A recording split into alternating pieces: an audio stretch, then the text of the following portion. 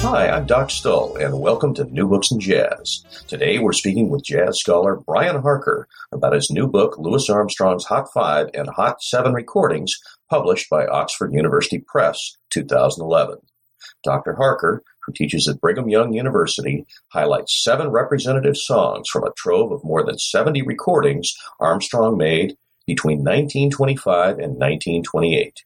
His book illuminates how Armstrong's novelty, musical solo narratives, chord progressions, sweet and hot admixtures, and technical virtuosity consolidated much of the disparate elements in jazz, and how Armstrong moved the solo to center stage. Armstrong's genius, energy, innovation, creative courage, and commercial savvy and opportunism influenced the subsequent development of jazz for the rest of the century. Harker's book is a wondrous amalgam of rigorous musical analysis, cultural contexts, and fascinating anecdotes about one of the 20th century's most gifted, creative, and beloved performers. It's a great read, Brian, and I really admired your lovely self-deprecating tone. You know, you hear so much academese about jazz, and you do an admirable job, but you also don't take yourself totally seriously either, and it's awesome. So you really love your subject, so I really enjoyed that. It does my heart good anytime I hear someone, who's pleased with it. It's you do a lot of work to produce a book, as you know, and then you never know what people think about it unless they tell you, and it's always a joy to hear that. All right. Well, thoroughly enjoyable, and I really learned a lot. Tell me a little bit about yourself, where you were raised, and your influences, and then ultimately how you came to this project. Okay. Well, I'm from Canada and grew up in California. I started playing the trumpet when I was 13 and became an avid jazz nut as a player mostly for many years. And then went to college, studied music, and then I had problems with my teeth that made me have to stop playing, and so I turned to academics and went to graduate school and did a PhD in jazz history at Columbia, and then I did my dissertation on Louis Armstrong. Then I got a job teaching at BYU here in Provo, and I've been there ever since 1997. And I teach music history classes, some jazz history, but also Western art music history. Don't play much anymore, but mostly spend my time either teaching or doing research, writing about jazz. And let me ask you, going back, you said you grew up in California. Did you play in like junior high and high school stage bands, and were you a collector, a record collector then? I did. I did collect records avidly, compulsively for a little while anyway.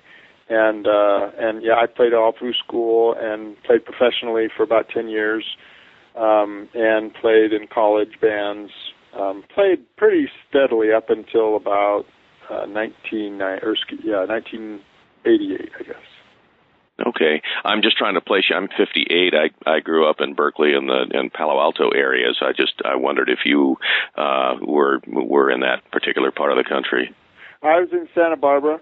I was born in '63, so I'm 50 now, and I graduated from high school in 1981. But I grew up in Santa Barbara. How was your approach in this project different from previous jazz scholars? What did you do differently in your approach to looking at Louis Armstrong's music? Yeah. Well, I think what I tried to do is I was trying to figure out what he did in the 20s that made him special and how it related to what was going on at the time. In other words, my interest is always trying to connect the music to the person and the times, the context, the history. I'm trying to get inside the skin of the person I'm writing about. What motivated him? What was he thinking about? Rather than how do we regard it 50, 70 years later.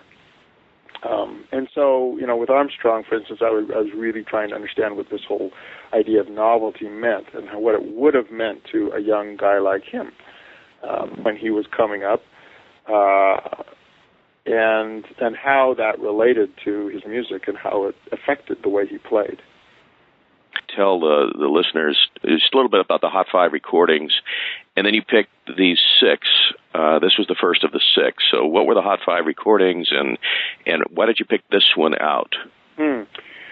Well, yeah, the Hot 5 recordings were a series of some 70-odd records, 78 RPM records that Armstrong made between late 1925 and late 1928. And this was with a small New Orleans-style group, all friends of his, people he knew well, people he felt comfortable with. It was not a working band. It was a recording band strictly, with maybe 1 or 2 exceptions. And in all of these records, there's a few that sort of bubbled to the top and became beloved by connoisseurs and jazz lovers. I should say that the whole series was enormously influential on jazz musicians at the time who were paying attention to them. And then particularly later in the 30s and 40s as people discovered what was happening back in the 20s. And musicians and critics kept going back to the Hot 5. They became sort of a touchstone for jazz in its early formative stages. Because Armstrong in this series really sort of defined the parameters of what jazz ought to be, or at least according to the consensus of later generations. And so it was just very, very influential series. And I chose these recordings for different reasons. In the case of Cornet Chop Suey, it's a really nice example of Armstrong's early interest in virtuosity on the one hand, playing fast, and playing difficult lines.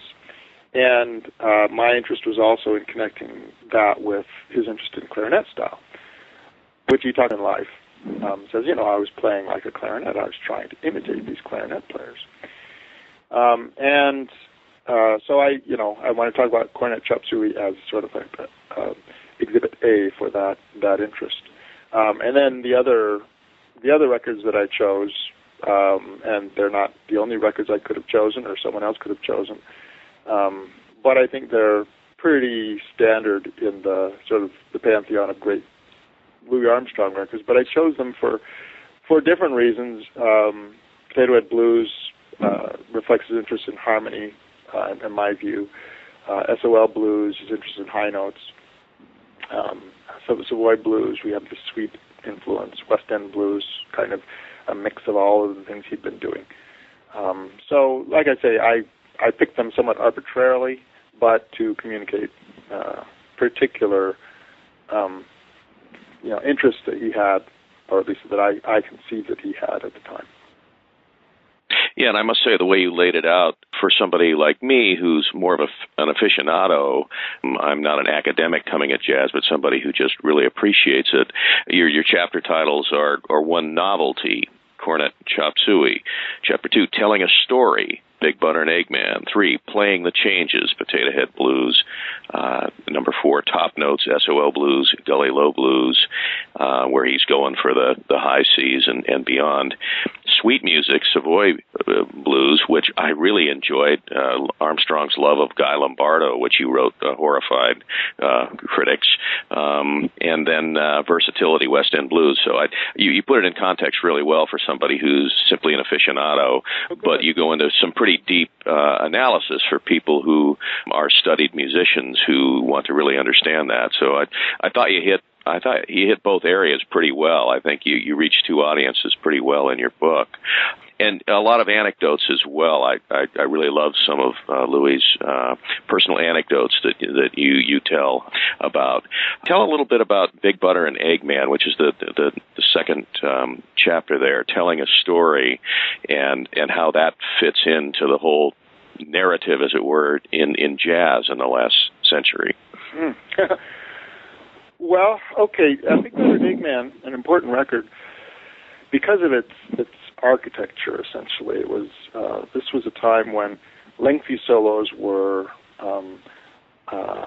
not as common, at least as best we can tell from the recorded record. And when they were performed, oftentimes they were kind of haphazard or slapdash with not a lot of strong, structural connections holding them together. Armstrong comes along and plays Big Butter and Eggman, which is this, beautifully conceived and organized solo that really hangs together in just about every possible detail. It's interesting that this solo was one that he had evidently worked out in advance and played over and over again the same way. He worked hard to get it just the way he wanted it, and you could see that in the very careful structure that it demonstrates. And this was a thing about this record that critics noticed early on. Gunther Schuller and Andre Hodder and others recognized this solo is beautifully organized. And so I used Big Better and Eggman to show an example of Armstrong's seemingly innate gifts as an organizer, as an organizer of music within an improvisational setting. And it's really hard to know how that organization affected, subsequent musicians, but it seems plausible at least. Well, first of all, we know that musicians were paying attention to this solo. They knew it, they learned it, and it seems, like I said, plausible that this solo may have sort of turned enough heads to set a whole generation in the direction of more organized, careful, thoughtful playing. Yeah, and you mentioned in what you just said about Armstrong's innate gifts, but you also mentioned and take pains to mention in the book that obviously he went over and over and over and practiced over and over and over. So it was the result of obviously somebody who had genius, but also practiced endlessly to get it right. Yeah, I think that's absolutely true, and we are, sometimes you get the feeling listening to things and reading about early jazz that it was all just spontaneous and they just walked in and did it. But Armstrong was a very serious and committed professional and spent, as you say, hours, working on things on the bandstand, off the bandstand. And I think his art was more steady and deliberate than is given credit for. I wanted to move on to playing the changes in Potato Head Blues, but one thing that really stood out in your book, in your description of Armstrong and your analysis, he was a creature of commercialism, but it wasn't crass. He himself said, "Look, I'm trying to make a buck, and if only musicians listen to musicians, I'd never make it. No one would ever make any money." Right. And so that his integration of novelty things and playing high C's and all of these things were attracted to gain an audience, and his flirtation with sweet music and Guy Lombardo, which horrified jazz people, but he went where he loved, but he also went where the money was, but that didn't really get in the way of his artistry. He didn't comment on his own artistry. It's people like you, in retrospect, who see it. But he was just really a regular guy and took pains to emphasize that he was a regular guy, that he was trying to make a buck. Yeah, I think so. He had an amazing gift to take very pedestrian musical materials and sort of put his own spin on it and make it artistic and beautiful. So like you say, even when he was playing pretty trite material, not always, but sometimes, you can just really create something memorable and special out of it. So talk about Potato Head Blues and playing the changes and how that differed in your analysis from Big Butter and Eggman. Yeah, with Potato Head Blues, it's a striking solo because it's so arpeggiated in the sense that it's very chordal, not as musicians would say linear or melodic in its structure, but it's very sort of up and down playing chords. And it was interesting to me because prior to Armstrong, trumpet players really didn't focus a heck of a lot on playing arpeggios. And after Armstrong, and particularly in the 30s, that completely changes. Not only trumpet players, but saxophonists and other musicians from the swing era often play arpeggiated solos, because by that time they were not playing melodic paraphrases so much anymore, or sort of modified versions of the melody, but they were playing on the chord progression itself, and so it makes sense that they would be playing more chordally based solos. And as I see it, Potato Head Blues was sort of an early manifestation of that interest in playing on the chords rather than on the chord progression, rather than on the melody per se. Were contemporaries doing the same thing at that time? Well, it's hard to find contemporary trumpet players doing that. Now, the interesting thing is that you do see clarinet players and saxophone players playing more on the chords, because their instruments lent themselves more to playing chordal passages. So, for instance, Coleman Hawkins, some of his early solos are fairly arpeggiated, but not so much trumpet players. And I think it would be safe to say that on any instrument, the harmony-based solo was not all that common before Armstrong's time, and that he really helped to change that.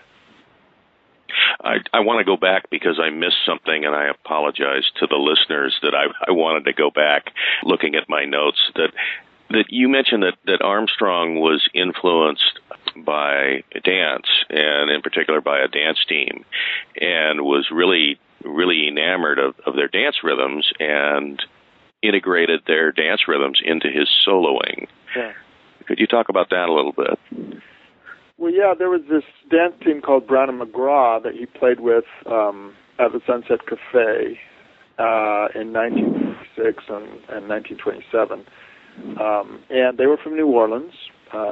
It seems possible, maybe probable, that Armstrong knew them in New Orleans. They were, I think, a little bit younger than him, but still within the same basic age cohort. And yeah, Doc Cheatham and others used to talk about how at the Sunset Cafe, Armstrong would play notes that matched their dance steps, and they were known as a very sort of energetic and boisterous tap dancing team. And the other thing is that, according to Earl Hines, the pianist that used to hang out with Armstrong in the 20s, he says that one of the numbers that Armstrong did with Brown and McGraw was Big Butter and Eggman. And so, as I look at Big Butter and Eggman, it seems to me that there is a new richness of rhythmic vocabulary there. And I'm just speculating that this richness might have been inspired by his in accompanying these dancers and their very complicated dance steps. Really interesting. So that was Big Butter and Eggman, not only telling a story, but the dance rhythms. Yeah. We talked about Potato Head Blues, which was playing the changes and going through those changes, which were not typical of trumpet players of the day. The next chapter you talk about is SOL Blues. I guess we can't say that on the air, but I imagine most of us can figure that out. And Slow Gully or Gully Low Blues. Talk a little bit about that and why you picked that out as kind of a seminal recording for Louis Armstrong. Well, it's first of all, SOL Blues and Gully Low Blues have almost exactly the same solo. They were recorded a day apart, and they have almost note for note the same solo. We know from other solos that this again was not unusual for Armstrong to have a solo that he sort of worked up and it became set and he'd play it the same way every time. But in any case, the solo in this case is interesting for, at least to me anyway, for its amazing series of just,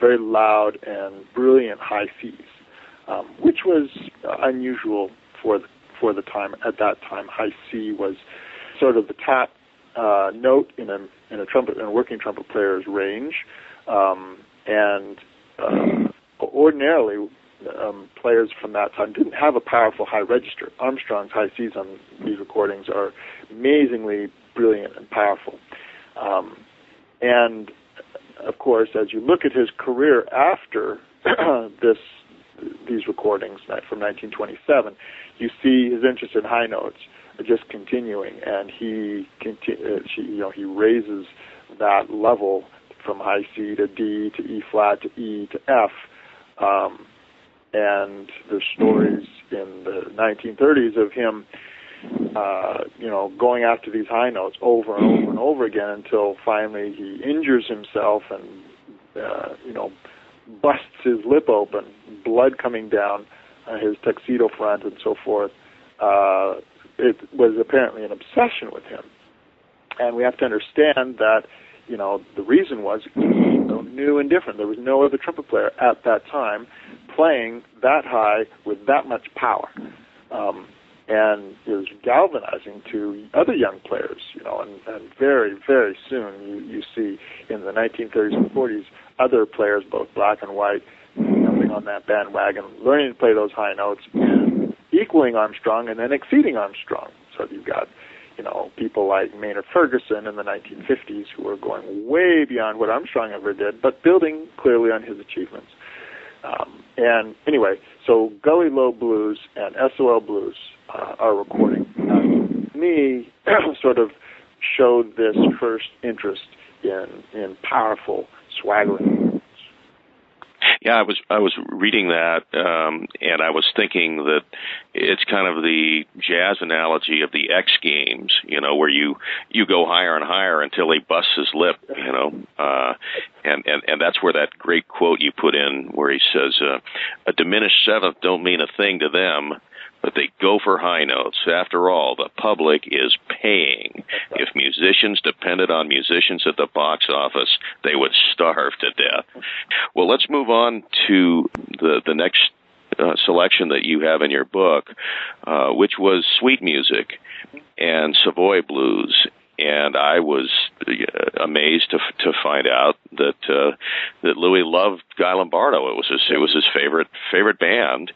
And talk a little bit about suite music. What was the appeal of suite music in the marketplace, and how did Armstrong become involved in Guy Lombardo? And then you have a great backstory about that too. You might want to tell the listeners. Okay. So suite music was it was a sort of a modified approach to jazz that was pioneered by Paul Whiteman and other white bandmen. Today we might not even call it jazz. It doesn't sound very jazzy. But at the time, it was called suite jazz. And it emphasized sort of pretty melodies and, slow romantic phrasing and rich harmonies. And later, jazz critics and fans often scorned this music as being, phony jazz, not jazz at all, corny music, and so forth. But in fact, it was very, very popular with, several generations of young kids who, would basically use it for romance. This was music to court by. And it appears that perhaps Armstrong was influenced in that way as well, because he talks about listening to Guy Lombardo at this particular flat where it is known that he and his friends would. And so this very romantic music was something that really captured his imagination. He's the first to tell us that, and he loved this music, and particularly Guy Lombardo's take on suite music. What's interesting is that Savoy Blues was a record that was made very shortly after he started listening to Guy Lombardo. in not only on the radio but in live performances in Chicago. And again, a lot of the things that I'm writing about in this book are speculative, and I understand that. There's no proof. He never said, that this particular solo reflects my interest in Lombardo. But in my hearing, at least, I listen to his solo on Savoy Blues, and I can hear elements in his playing that really remind me strongly of sweet music. In a couple of respects. First of all, in the harmony. He's using rich harmonies that he had not used to a great extent before. In Savoy Blues, he's using what musicians call higher extensions of the triad, the 7th, the 9th, the 11th, the 13th even. And the second thing that he's using is a very languid and free, almost rubato use of rhythm. And both of those elements, the rich harmonies and these kind of slow, languid rhythms, are very much characteristics of Guy Lombardo's music from this time. And so I'm suggesting that, perhaps he was inspired as he made this Savoy Blues solo by his interest in Lombardo, and perhaps even by the specific recording Coquette, because there are some certain musical gestures that Armstrong uses that sound very much like Coquette to me, anyway. So take that for what it's worth. Yeah, and then his memories of his own romantic liaisons, right. Listening to Lombardo. Yeah, that's really great. The last piece you discuss is one that many jazz scholars say is one of the great pieces of all time, and you talk about West End blues. Tell us why you felt West End blues was important in this collection of songs that you picked out. Mm-hmm. Well, you can, I think, as with all these recordings, you can take lots of different approaches to them, but the one that I chose to emphasize on West End blues was his interest in versatility, and this was something that every serious popular musician had to be concerned with, which essentially, I simply mean, they had to be able to play in all kinds of musical contexts to fit into, whatever stylist context was required at the time. And there were several different possible jazz-related contexts, and there was also occasionally the need to play classical music. Oftentimes, it might seem strange to us today, but at these nightclubs, Armstrong would occasionally play classical transcriptions of these, usually operatic excerpts, actually, from Wagner or Verdi.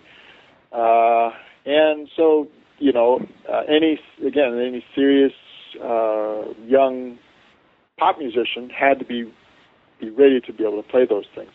The other thing that's going on here is that among some, there was this idea that classical music really was better than jazz, that it reflected higher aesthetic sensibilities, it reflected greater artistic sensitivity, it was just, superior in some way, and that to really prove yourself, you needed to be able to play at a high level in the classical repertoire.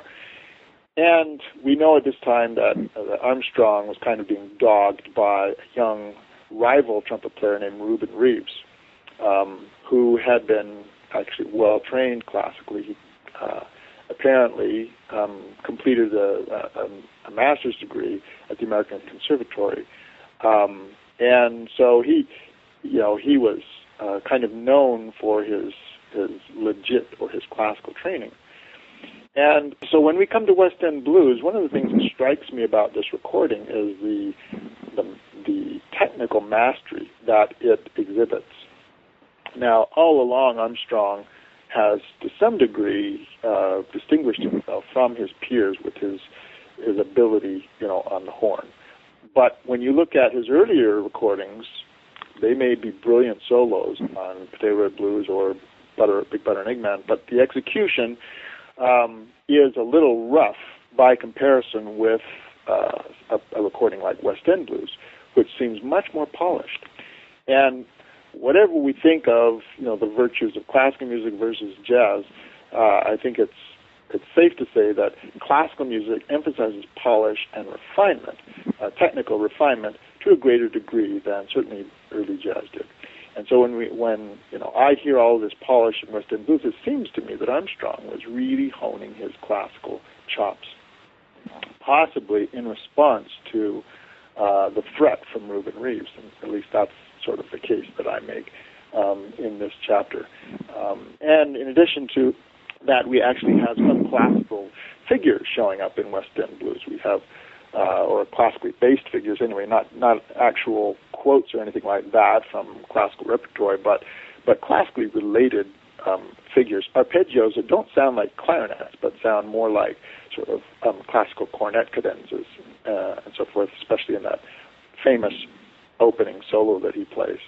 But then we've also got other things showing up. We have, blues references. We have sort of modified clarinet figures. We've got some very gorgeous, sweet passages. And so as I hear West End Blues, I hear sort of a melange of different styles that Armstrong had absorbed over the years and that he's presenting in this sort of tour de force of, musical versatility for that time. Almost like a jazz decathlon, and he integrated all. He was the greatest in the world because he could do all these different things well. How do your students respond to Louis Armstrong when you introduce, and I assume you teach like general music appreciation courses at Brigham Young. Mm-hmm. How do young people today respond to Louis Armstrong when they hear his early recordings, like the ones that you talk about in your book? Well, it's interesting. The first thing I do for my classes is I play the recording "What a Wonderful World" for them, the famous record that he made in the late 60s. And I ask first by both hands who has never heard this, and I have yet to find a single student who hasn't heard the song. And my point there is to indicate that here in 2013, Armstrong is still, very, very well known and well recognized by the present generation, even if they don't know who he is, even if they don't know his name or would recognize his picture. They still know his music, at least in that one instance, which is a testament to Armstrong's, longevity. I mean, his career lasted, so many decades, from the 20s through the 60s and the very, very early 70s. And still, he's impacting the kids that are coming up today. And so that's the first point that I make, is that he's a part of their musical lives, whether they know it or not. But then when I tell them, but we're going to go back, to the early stage, and we're going to listen to some of the most important recordings he made in his formative years. I think those recordings are a little more difficult for them to relate to, partly because of the poor recording fidelity at the time, the static, and it just kind of sounds distant to them, I think. But one thing they can grasp is the intense charisma that he projects. And I usually show them a clip from Armstrong performing in 1933, that famous clip where he does "I Cover the Waterfront" and "Dinah," and they are immediately struck by, again, his charisma on stage, his magnetism as a performer. That is also evident in his more straight sort of jazz solos from the 20s. I remember Louis Armstrong because of, in your generation, because of Hello, Dolly, again through film. Yeah. And actually Armstrong himself, you mentioned in your book that he was proud of his films and radio programs much more than his recordings. Right. Yeah. So it's interesting how American popular culture introduces people like Louis Armstrong, and then you go back and then you learn later what type of an influence they truly had. In Armstrong's case, like you say, he seemed to really be proudest of his sort of most high-profile achievements in some respects, because that was important for him as a black man in 20th century America to feel that he was getting in front of the people, that he was being rewarded for his talent by a large audience. And yet, as you say, ironically, his music, which was so popular, was also the impetus for this, very sort of focused, hardcore, elite interest in jazz as an art form. So he sort of sparked both phenomena simultaneously. Brian, you've spent a portion of your life studying this guy. Do you feel like you know him? That's a good question. I feel in some respects I do. I think he's not as enigmatic as a lot of some of these public figures are. I think with Armstrong, what you see is really what you get. He was a very honest and genuine person, evidently, and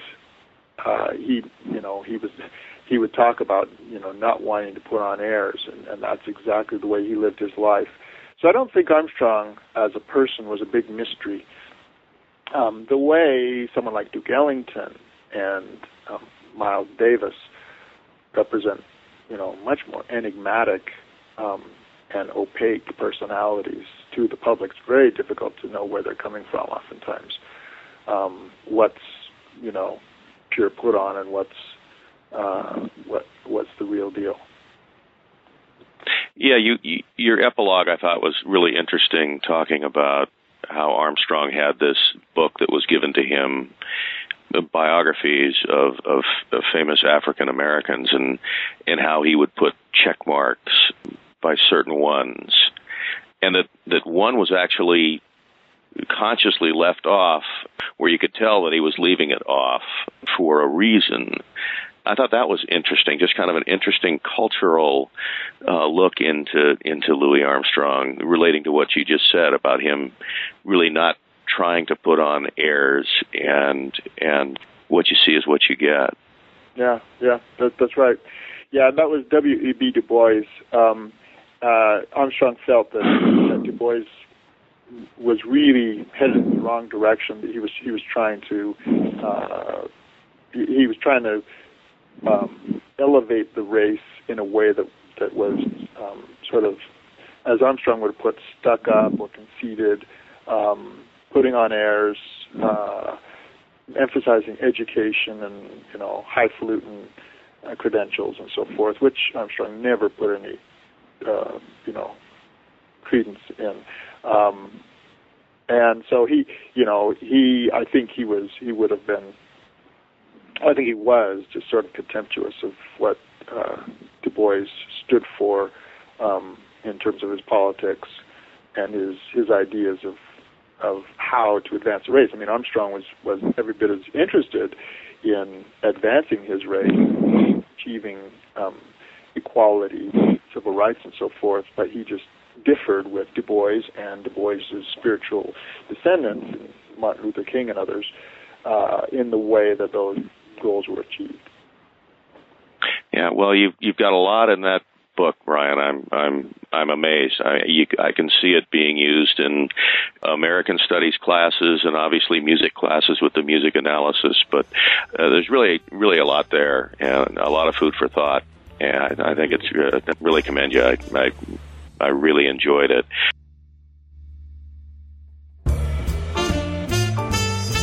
You've been listening to New Books in Jazz with Doc Stoll. Today's guest was Dr. Brian Harker, who spoke about his new book, Louis Armstrong's Hot 5 and Hot 7 Recordings, published by Oxford University Press, 2011. Dr. Harker's next book will be a biography of another great jazz trumpeter, Miles Davis.